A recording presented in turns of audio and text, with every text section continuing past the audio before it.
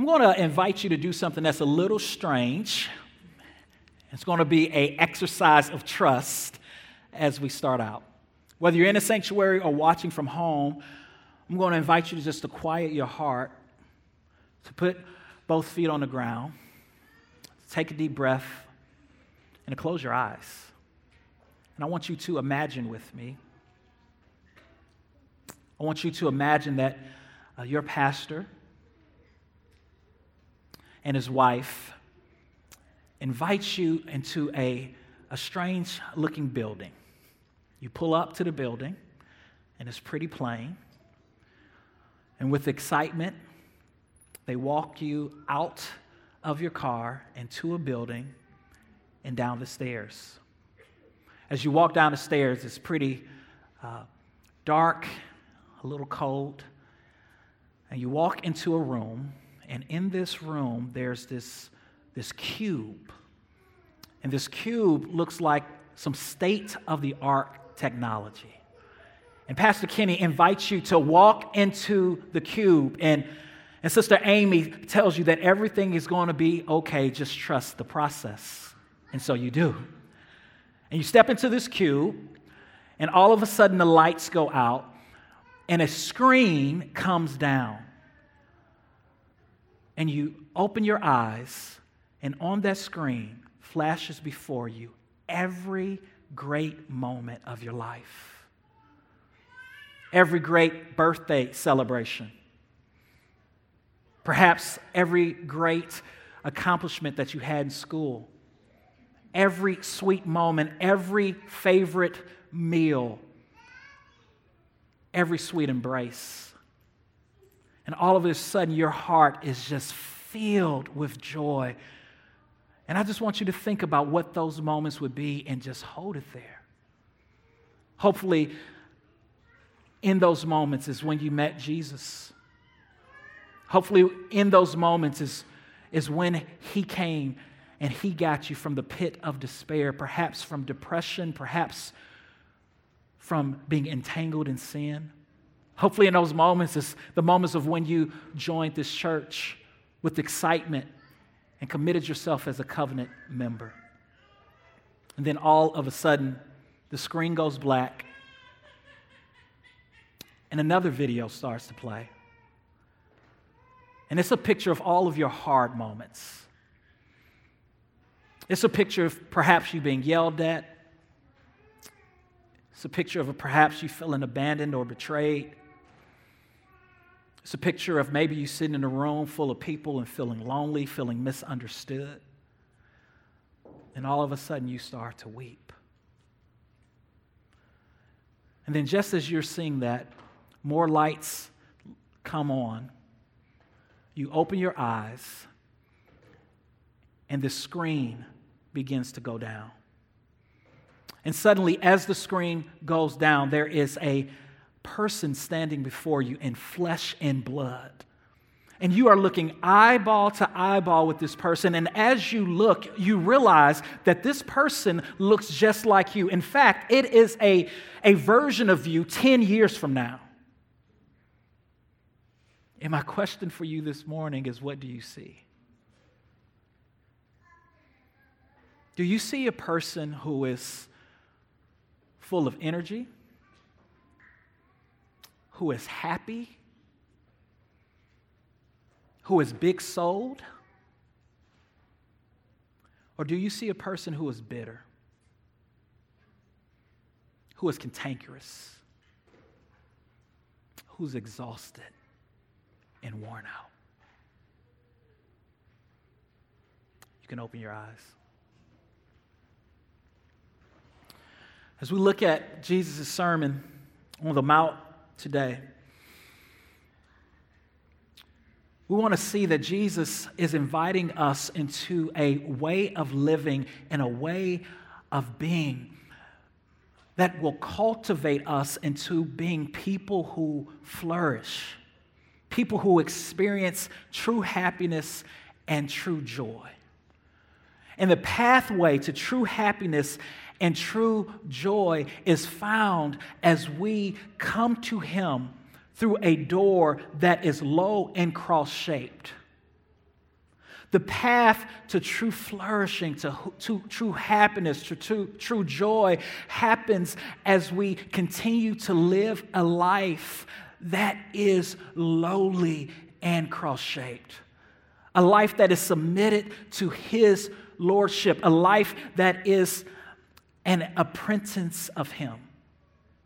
And 10 years from now, if you are going to be a person who is full of happiness and joy and big-souled, it is because you have committed yourself to the yoke of Christ, to the way of Jesus. It is because you have come and accepted His invitation in Matthew chapter 11, verse 30. Come to me, all ye who are weary and heavy burdened, and I will give you rest. It is because you are living before Him with great humility.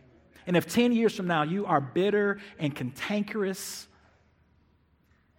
and tired and exhausted, it is because rather than taking His yoke upon you, rather than being His apprentice, His disciple, rather than living according to His way, you lived it in your own strength and according to your own way. Jesus wants to cultivate you into the most beautiful version of yourself. And the way that comes about is by you sitting at His feet daily and allowing Him to transform you. These verses that we look at are verses that are often called the blessed attitudes or the Beatitudes. These attitudes that, quite frankly, are countercultural. I mean, Jesus calls the people on this mountain to be poor in spirit, to mourn, to be meek, to be merciful, to be pure in heart, to be peacemakers, and to be a persecuted community. And He says that these people who have these qualities are blessed. Are blessed. But these qualities doesn't seem like the qualities of those who are blessed. They are oxymorons. In fact, these are qualities of what we call God's upside-down kingdom and God's upside-down people. See, the world has a different set of beatitudes. And the world would tell us that in order to be blessed, you live in a different type of way.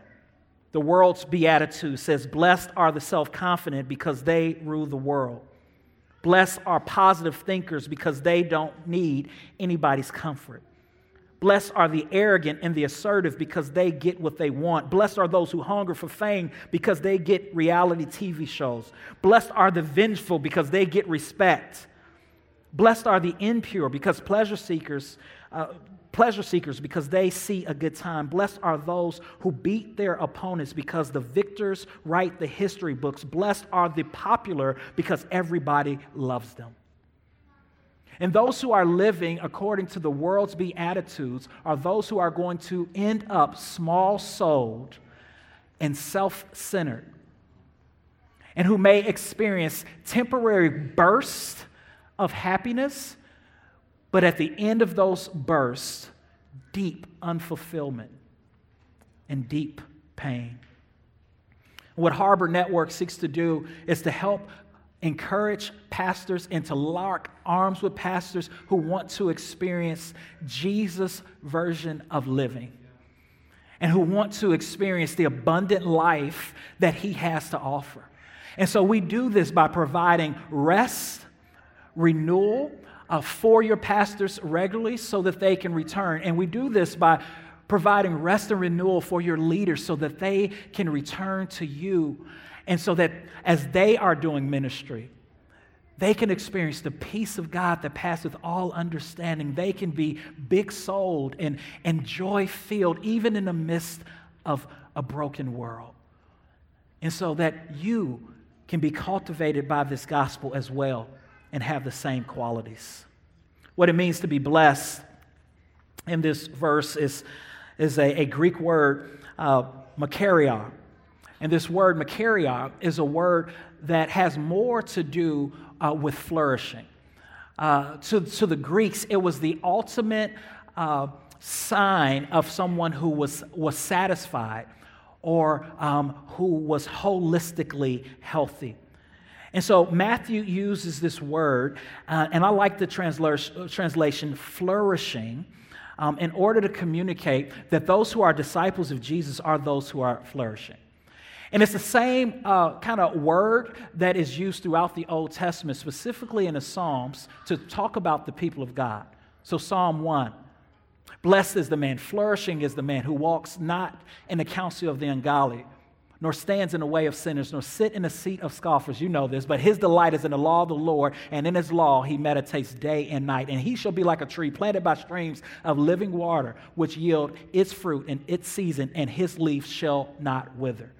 It's this picture of a person who is flourishing because they are receiving something that allows them to flourish, that allows them to bear fruit. And so Jesus' message on the Sermon on the Mount is an invitation to his disciples to flourish, to experience human happiness in a supernatural way. And Jesus is going to show his disciples that the way in which they flourish is by building their lives on a sure foundation. That's how Jesus concludes the sermon, by inviting the disciples to build their life on a solid rock and not on sand. Now, it's important that we understand as we look at the Beatitudes that Jesus is not saying you are blessed because you are living up to something. This is not a works-based salvation. You are blessed because you are acting this way. The word for in the Greek can also be translated here, hati, as because. Jesus is saying, no, you are flourishing not because you are living up to something, but because you are living into something. And as you live into something, you experience the joy of the kingdom. As you live into the way of Jesus, you experience, look at your Bibles, you experience the kingdom of heaven. You experience the comfort of heaven. You experience the reality that you inherit the earth. You experience the reality that you are filled or satisfied spiritually. You receive the reality of the fact that you have received the mercy of God. You receive the reality of seeing God. You receive the reality of the fact that you are a son or daughter of God, the sonship. You receive the reality of the fact that you are part of a larger community that has gone before you and suffered just as you are. So Jesus is inviting you into a lifestyle, BGC, of leaning into him and living in his kingdom in a way that is low and cross-shaped. And that's what he's getting at. In Matthew chapter 5, verse 20, we read these words. Jesus says this, "For I tell you, unless your righteousness exceeds that of the scribes and the Pharisees, you will not enter the kingdom of heaven." And that's kind of the thrust of this sermon as Jesus is talking to this crowd who looked up to the Pharisees and the Sadducees. By the way, they were the Jewish people's heroes. Like we read it and we see people that because we have the picture and we know what Jesus was getting at, who are self-righteous, but the first century Jewish person looked at a Pharisee and a scribe and they said, this is what it means to be righteous.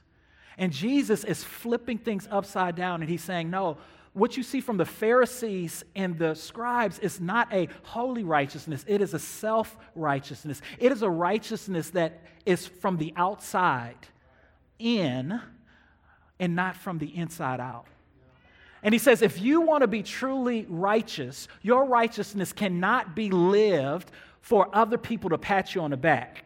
It cannot be lived so that you pray these long prayers where other people say, man, aren't you a powerful prayer? It cannot be lived in a way in which you are fasting or giving so that everybody will see you as a spiritual hero. No, the righteousness that is pleasing to God is an inner righteousness that doesn't come from what you do, but as a result of who you are in Him.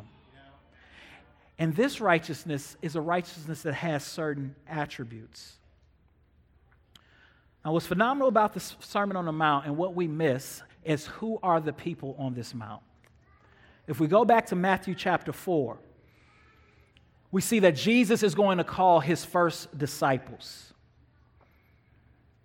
In verse 19, it says, "And he said to them, 'Follow me, and I will make you fishers of men.'" So he's going to call multiple groups of brothers to follow him. Those who are fishermen, he uses an analogy to get through to them. And he calls them to be his disciple. And a disciple is an apprentice who follows him, who is being transformed by him, and who is living their life on mission for him. We'll say that again. A disciple is a person who is following Jesus, in such a way that they are being transformed by Jesus, and they have committed their life to living on mission for Jesus.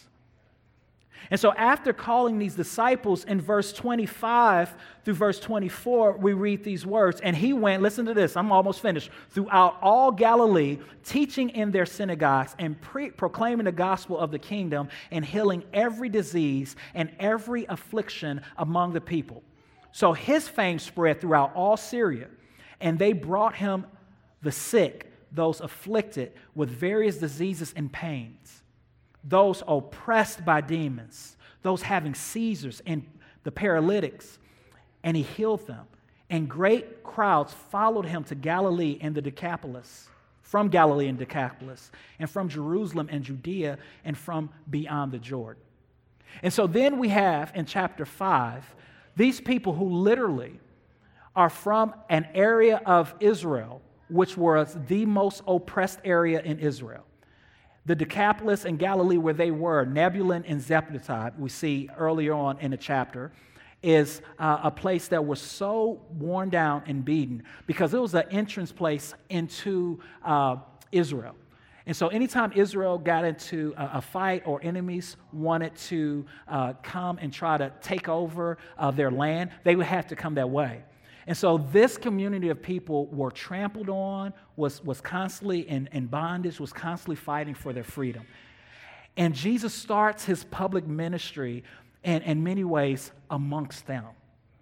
And he goes to a place in Israel that is seen as the lowest of the lows, the poorest of the poor, the broken of the broken. And he goes around healing them. And he invites them into a mountain where he teaches his kingdom virtues and his kingdom values. And so imagine you're on this hill and you've had a rough life. And you think that spiritual victory looks like the Pharisees and the Sadducees. And all of a sudden, after literally being healed from being physically blind, from being paralyzed, from being demon-possessed, this sage sits down and he calls you blessed. He says, no, you all are the flourishing ones. You all are the ones that the kingdom of heaven is for. You all are the heroes of God. You all are the ones who are closest to the kingdom of God. Jesus flips everything upside down. And his kingdom is an upside down kingdom that you only enter through a door that is low and cross-shaped. Jesus proclaims over them, "Blessed are the poor in spirit."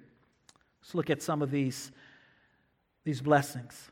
"Flourishing are the poor in spirit, for theirs is the kingdom of heaven." Now, when we look at the term poor in spirit, we want to understand that Jesus preached his message probably, again, we see in Luke's gospel, this same sermon. Some other things are missing, some things are added. He could have re-preached, or it could have been Luke just taking notes from the same sermon. We're not sure. But in Luke's gospel, he drops the phrase poor in spirit, and he simply says, "Blessed are the poor." Blessed are the poor. He doesn't add in spirit. And I think the point of the gospel writers is this: those who are poor and in poverty, they live with a sense of neediness and dependency for an outside resource. Those who are in physical poverty are living in need of someone from the outside to help them.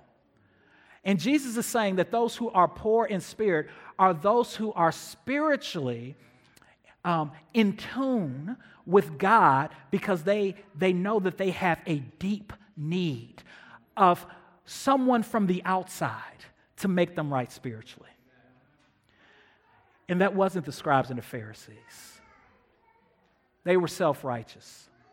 Jesus constantly preached to them, and he said, listen, I didn't come for those who are well, but for those who are sick, those who are poor in spirit. A picture of poor in spirit is Isaiah chapter 6, the prophet Isaiah, who is in the sanctuary, the temple of God, and who sees the glory of God fill the temple. And he comes in light of God's holiness to see himself. And he cries out to God and says, I am an unclean man with unclean lips. I do not have a righteousness of my own to bring. God, I need you to make me clean. And those who enter into the kingdom of heaven are those who have come to a place that understand nothing to God I bring, only to the cross I cling. I have no righteousness of my own. I cannot work myself up to God. I need God's resources, God's righteousness, Jesus' blood to justify me and to make me clean. But not only is the person who is poor in spirit flourishing, that they're flourishing because they have entered into the kingdom of heaven, but also blessed are those who mourn, for they shall be comforted. Blessed are those who mourn, for they shall be comforted. Now, why are they mourning? Right? Another translation says, happy are the sad. Those who are flourishing are those who live a life of mourning and brokenness, because they understand that we all are living under the curse of the fall. That we are living in the in-between, between the already and the not yet. And in this broken world that is cursed by the fall, we experience brokenness. We are sinned against, and we sin against others. We experience grief. We experience conflicts.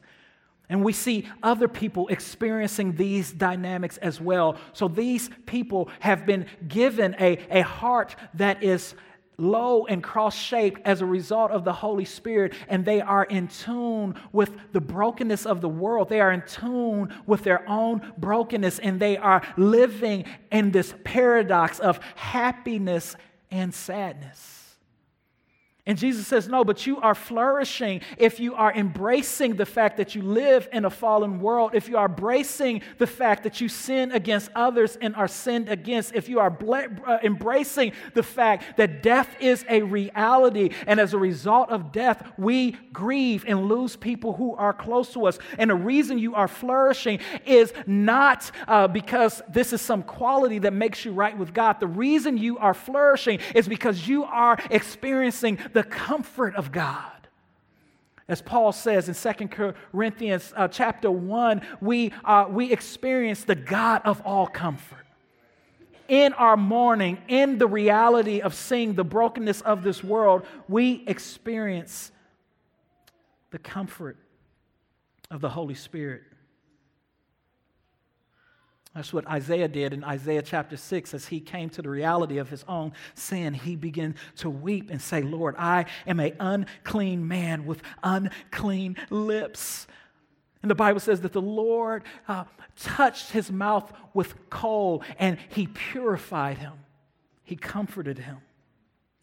And my question for you today is, are you poor in spirit?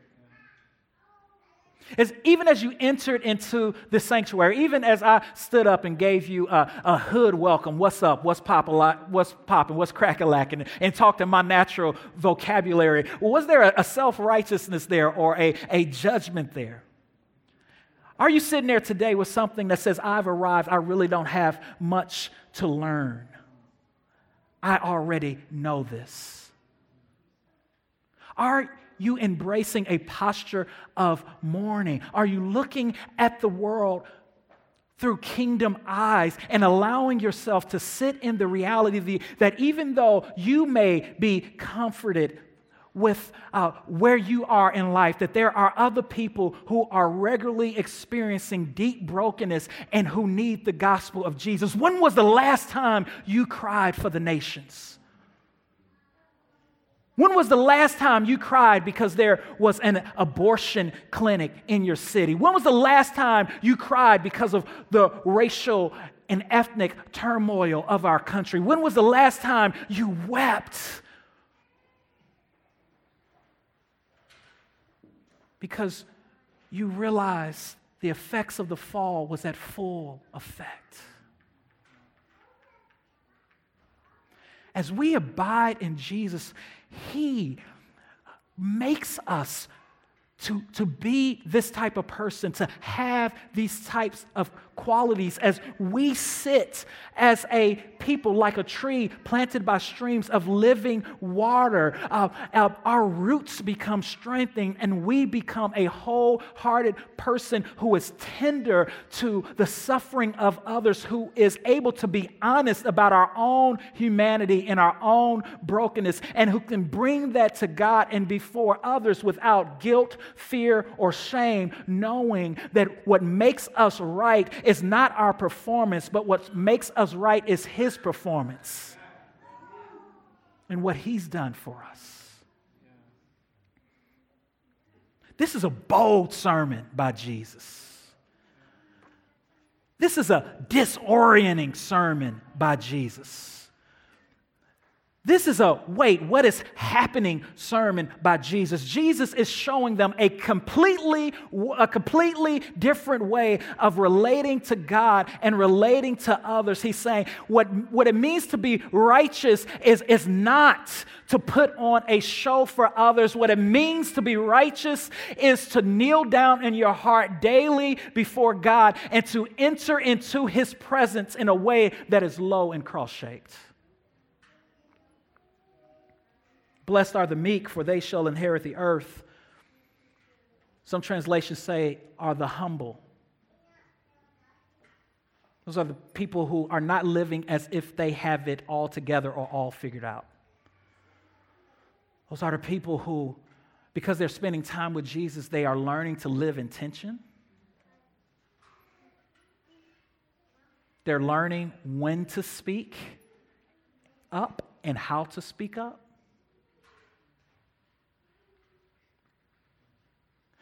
They're living in a way that acknowledges, listen to this, that they're just decorated dust. That's all we are, is decorated dust. Now, y'all look good. Y'all good-looking decorated dust, but you're decorated dust. That you're just a vapor, a mist. That 100 years from now, it's a good chance that no one will remember you. They enter into conversations, as Paul says, as one who sees through a mirror dimly and not as the one who has the whole picture. Listen, a meek person, you heard this, is not a weak person, but it's a person who has controlled strength. You know, kindness takes strength. Meanness doesn't take strength, which is an oxymoron. When you're mean, you think that you're being strong. That's weakness. No, according to Jesus' way, kindness takes strength. It takes self-control, and self-control is a fruit of the Spirit. Muhammad Ali, one of the meekest men who ever lived. Why y'all laughing? Y'all so crazy? Muhammad Ali was on a flight. And the story is told that while he was on this flight, he didn't have a seatbelt on. And the stewardess came up to him and he said, sir, I'm going to need you to put on your seatbelt. To which he replied, Superman doesn't wear a seatbelt. To which she replied, Superman doesn't need a plane.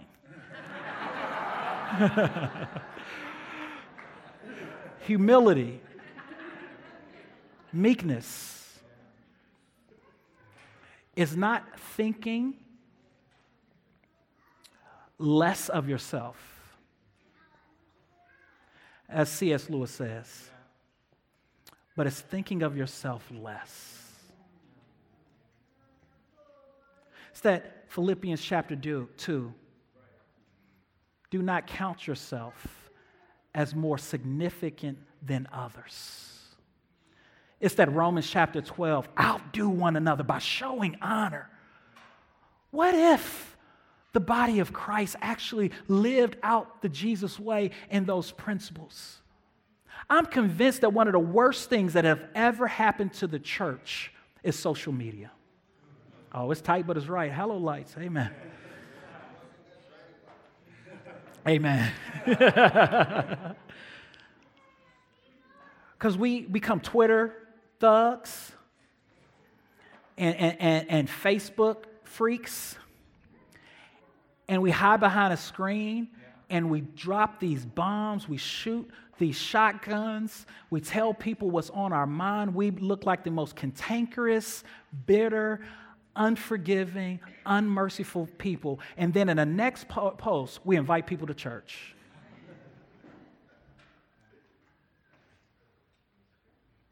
And Jesus, all the while, is interceding you for in heaven, praying for you, and looking at his children and saying, there is a better way. There is a kingdom way, a way that is poor in spirit, a way that enters into those spaces as those who are mourning, as those who are meek, as those who are lamenting the reality of the world, and who aren't pointing people to political strategy or political figures, but who are pointing people to the King of Kings and the Lord of Lords and saying there is only one hope, and his name is Jesus. And his kingdom is a kingdom that cannot and will not be shaken every 4 years. I got to move. Amen.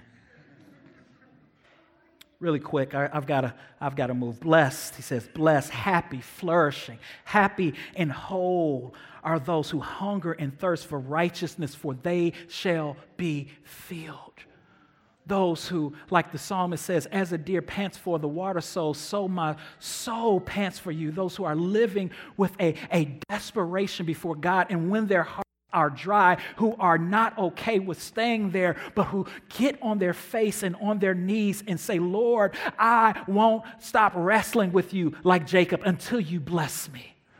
I can't stay in this place of numbness. I can't stay in this place of spiritual apathy. I can't stay in this place of being self-centered and selfish. I can't stay in this place of not pursuing you. So they cry out to God, and God says, flourishing is the one who hungers and thirsts after righteousness. Sometimes in the Christian life, we feel famine. We feel as if we are not satisfied and full. We go through droughts. Every Christian does. But like Jesus in the Garden of Gethsemane, we work it out on our knees, saying, Jesus, I need you. Now, this hunger and thirst after righteousness is not just a moral righteousness, a vertical righteousness where it's just between us and God. It's also a horizontal righteousness. Righteousness that is simply vertical and never horizontal is not righteousness. John Stott says it like this. It would be a mistake to suppose, however, that the biblical word righteousness means only a right relationship with God on the one hand, and a moral righteousness of character and conduct on the other. For biblical righteousness is more than a private and personal affair.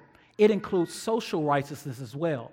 And social righteousness, as we learn from the prophets, from the law, first 4 commandments are all vertical. The next 6 are horizontal, pointing to the way we relate to others.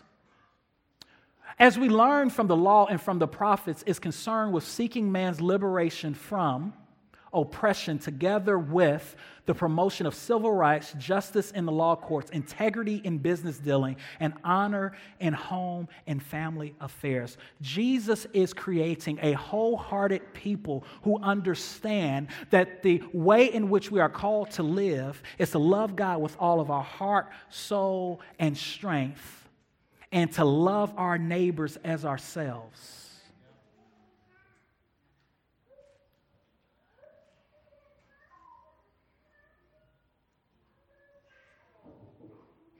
This is the last one I'm going to go through, and then I'll just summarize the rest because I'm out of time. Verse 7. Blessed are the merciful, for they shall receive mercy.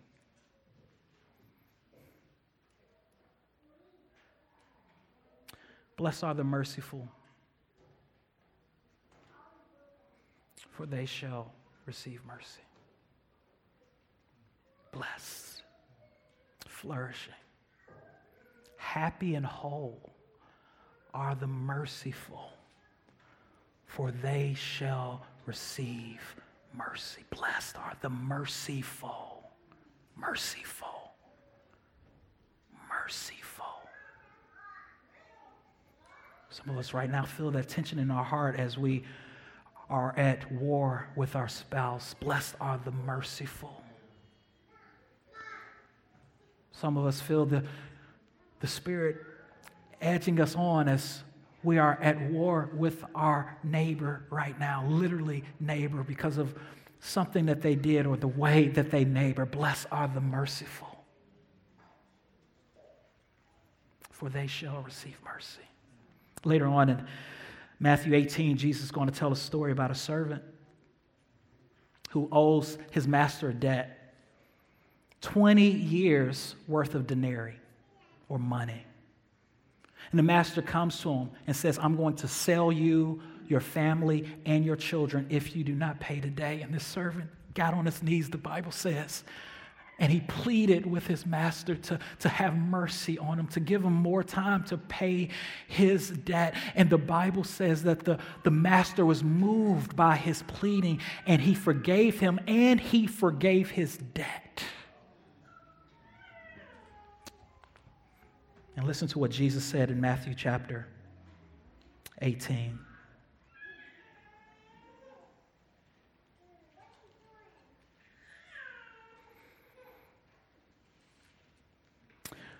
Verse 20 says, and the man fell down and cried out, be patient with me, and I will repay you everything. Then the master of the servant had compassion, released him, and forgave him. And then the very next verse, you guys know the story. The same man who was forgiven of 20 years worth of debt sees a man who owes him 1 day's wage, and he chokes him, and he demands that he pays him. And Jesus called the man wicked. Wicked. He says, how can you be a person, in essence, who claims to be in the kingdom of God, and you've received so much mercy, and you can't be merciful to someone who owes you a day's wage worth? Those who are in the kingdom of God are those who are merciful, and they're not merciful by their own strength. They're merciful because the mercy of Jesus has transformed them. They're merciful because they, by the grace of God, has entered into a door that is low and cross-shaped, and they keep their eyes on the cross and what Jesus did before them, and they live a life that is low and cross-shaped. They're not living a life standing over other people, demanding that people prove their love, prove their affection, prove their salvation to them. They are living in a way that is humble and that says, I don't deserve anything that I have. God has been merciful to me. I am going to extend mercy to you. You slap me on my cheek, I'm going to turn the other cheek and allow you to slap me because I slapped Jesus on his cheek and he turned the other cheek. You asked me to go 1 mile, I'm going to go 2 miles because I have been transformed by Jesus. And we can conclude the rest of these verses in the same spirit that Jesus is inviting us into a way of living. And when we live this way, we are salt and light to the world. When we live this way, coworkers say, there's something different about you. When we live this way, parents say, you've been transformed. You aren't the person that I raised. When we live this way, both Democrats and Republicans begin to ask us questions because they can't figure us out. Because we care about man's condition in such a way that it doesn't always fit into a neat little box. When we live this way, we'll hear people say the words, "What must I do to be saved?" more often. And the way that we live that way is not by white knuckling it. It's not by trying harder. It's by living on our knees in a way that is low and cross-shaped. Is by abiding in Christ, knowing that He promises that if you abide in me and my words in you, that you will bear much fruit. If you say, "Pastor Jamal, I hear you, but this just seems so impossible," and I'm telling you, in your own strength, it is impossible. But through Christ, all things are possible. So my invitation to you is twofold. One, enter into the kingdom of God through a door that is low and cross-shaped if you're not a Christian. If you're not a Christian, I want to invite you to become one by humbling yourself, seeing that you are a sinner in need of God's grace, that you could never earn your way to God. And that there is only one way to be made right with God, and that is through His Son, Jesus Christ. It's not Jesus and. It's not Jesus and Buddha. It's not Jesus and my good works. It's Christ and Christ alone. And if you cry out to Him, He will save you. He will not forsake you. He will give you life and life more abundantly. He will give you a joy that the world didn't give and the world cannot take away. And I'm not promising that your problems will go away, but what I can promise you is that if you look to Him in the midst of your trial, your pain will not be wasted. He will shape you and form you into the image of Himself, which is the most beautiful image there is. That's why He can say, "Blessed are the persecuted. Flourishing are the persecuted." Second, I want to invite you just to embrace your low and cross-shaped call every single day. That's why prayer is so important. Living in the presence of God with a activeness is so important. We cannot be passive. Taking time, even if it's just a moment when you wake up in the morning, to acknowledge the Spirit's presence, to acknowledge that you have desires and you have plans, but that the Spirit may have other plans for you. To open your hands and to let loose of control and to realize that you are Jesus's and He is yours, and to live out of that humility with a sense of peace and purpose so that He can powerfully work through you. This takes intentionality. This takes slowing down. This takes trust. But Jesus is trustworthy, amen? He's trustworthy because He did for us what no one else could do. Jesus is trustworthy, isn't He? He proved His trustworthiness when He went down the Via Dolorosa, that road of sorrow. Jesus is trustworthy, isn't He? He showed us that He was trustworthy when He allowed His back to be whipped open with 39 lashes save one. He showed His trustworthiness when He allowed His body to be hung high and dropped low in the heat of the day. He showed His trustworthiness when He allowed a crown of thorns to be placed on His head. He showed His trustworthiness when He allowed all of God's wrath to be poured out on Him so that you, when you look to Him by faith, can go free and not be condemned. He showed His trustworthy when He allowed his body to be put in Joseph's tomb, but on the third day, He rose with all power. He shows His trustworthiness to you every single day when you cry out to Him, Abba, by faith, and He comforts you and reminds you that you belong to Him. Jesus is trustworthy. Look to Him. Our vision at Harbor is to be a part of a group of like-minded churches who are concluding that to live is Christ and to die is gain, who are seeking to live with a humble spirituality, who realizes that we need each other, and that the world is hitting us with a wave after wave after wave of this is what it means to have true happiness. And we can say, no, this is what it means to live with true happiness. And even though we may be outnumbered, God has never needed to be in a majority. He took 12 disciples and turned the world upside down. And he can do a lot with us as his remnant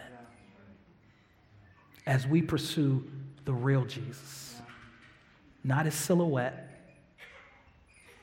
not even an Americanized version of him, but a Jesus whose kingdom is without borders. Let's pray. Jesus, you are faithful. You invite us into a way of living that is countercultural and crazy, but you are faithful. You are good. And I pray, Lord, that you will help us to look to you. Help us to be strengthened by you so that we can build our house on a firm foundation so that when the winds come and the waves knock against us, our faith will remain. Lord, I pray 10 years from now that every single person in this room will be a better version of themselves in you. That they'll have more peace and more joy, and that the anchor would continue to hold. In Jesus' name we pray. Amen.